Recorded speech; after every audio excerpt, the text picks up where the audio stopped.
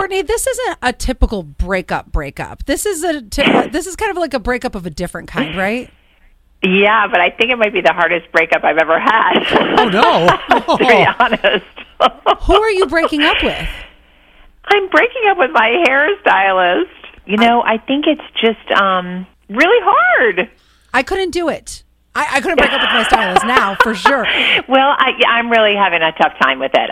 I mean, she did my hair for my wedding. She trimmed all my kids' hair for the first time. And then throughout, as they were growing up. I mean, she's like my therapist, right? Yeah. I mean, why the breakup? It just became clear that what we valued in life, or like how we interacted with people, was just different. It was just different. It was just where she stood politically, and just things that about my life and my children that she just didn't support. She just doesn't support like what we value and like my kids' lifestyle. I just feel like at a certain point, it just.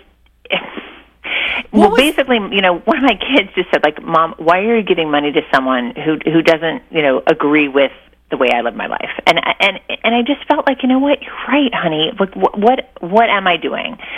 And it's so uncomfortable. The things that she posts on social media, I mean, it just upsets me. And I'm defensive on behalf of my family, Yeah. And it's like it's just not a good fit. It's weird. It really is like a breakup. It's really a relationship that's now we're in different places in our lives. And it's almost a way, if you keep going, it sounds like a betrayal to your own kid. Yeah, exactly. It's like, who is my team? My son is gay, and my hairstylist says things that are just not in for our family. I feel like they're hateful. They're hateful things to say. They're not accepting, of just who a person is, and I'm not okay with that. You are going to either say something to her, and then it might be an argument, it might be tension, whatever. You see each other in the grocery store, and then it's even more tension.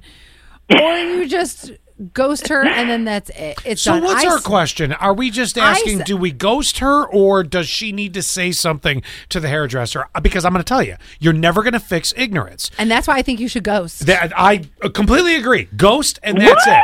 No way. Yes. I had to tell her. No. I mean, we've had a relationship for so long. It doesn't matter. To tell her why. It doesn't matter. It will not end the way you want it to. Unless it's her kid, her family.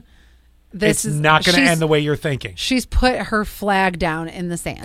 And you see it. You can see it on social, if she fights you on this, you tell her, I'm not going to continue using your services because of these things. And it erupts into a heated discussion. What good is that going to do you? I say ghost, 71231, keyword sass. Ellie says ghost. I say ghost. Oh, yeah, Scott and I agree on this one. Are we on the team? Are we on the ghost team, or does she confront? I see nothing progressive coming out of this conversation except possibly a long drawn out why the other person doesn't feel that it's acceptable, which usually ends in a very unclear reason why they don't accept it, if you know what I'm saying. And it's uncomfortable. All right, you guys text and tell us ghost or no.